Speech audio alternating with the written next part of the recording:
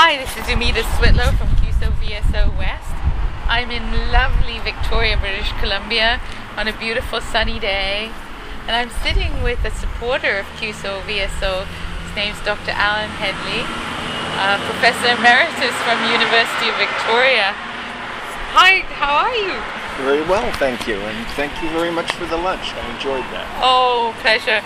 We had lunch today with a young potential volunteer that's applying, so you got to hear why he's applying, etc. I want to ask you a question. Why is it that you support CUSO-VSO? Well, actually, that's a very good question, because having that lunch today was really quite a thrill to see the excitement of youth and wanting to experience as much as life as possible, and also experience a different way of living and try and help out. So it was great to meet Ivan. He was very enthusiastic, wasn't he? Yes. And what I think also is good about CUSO is the fact that CUSO attempts to link up with indigenous organizations in the countries where they serve and respond to their problems rather than telling them what their problems are. There is the sort of high-ended charitable foundations that helicopter workers in who don't really have a clue of what they're getting into, and they supposedly fix something and then leave within a week or so.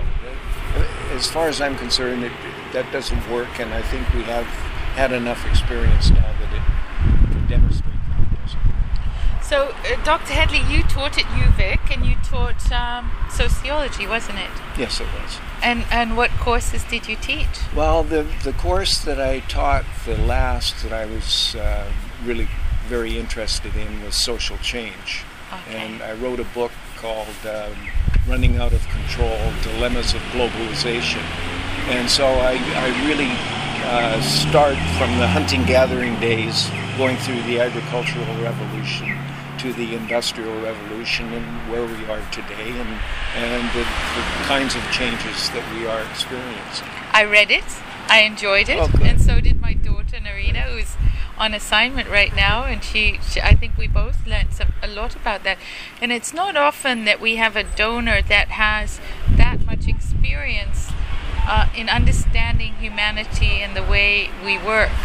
And if I was to ask you, in all these years of doing work, do you think that we indeed can make a difference around the world? Well, I wrote a little piece for an op-ed piece for the Times Colonist, and I think, yes, we can. We can make a difference. And if we don't, then what are we here for?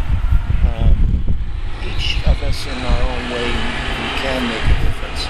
I told you in a laughing sort of a way that I got fired from the University of Victoria.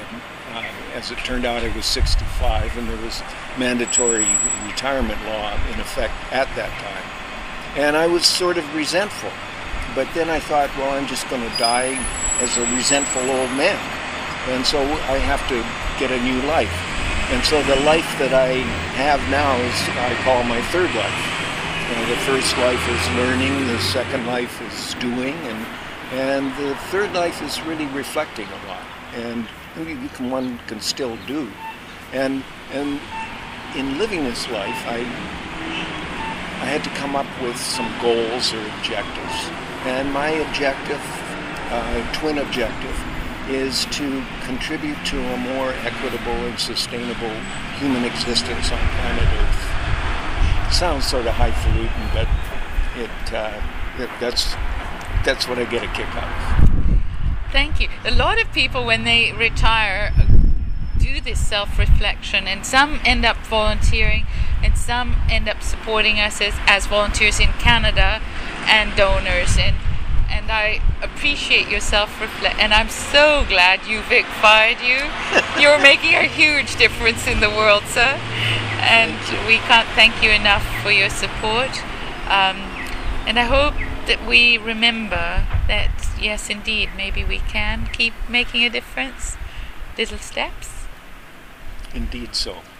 Have a great day. Thank you.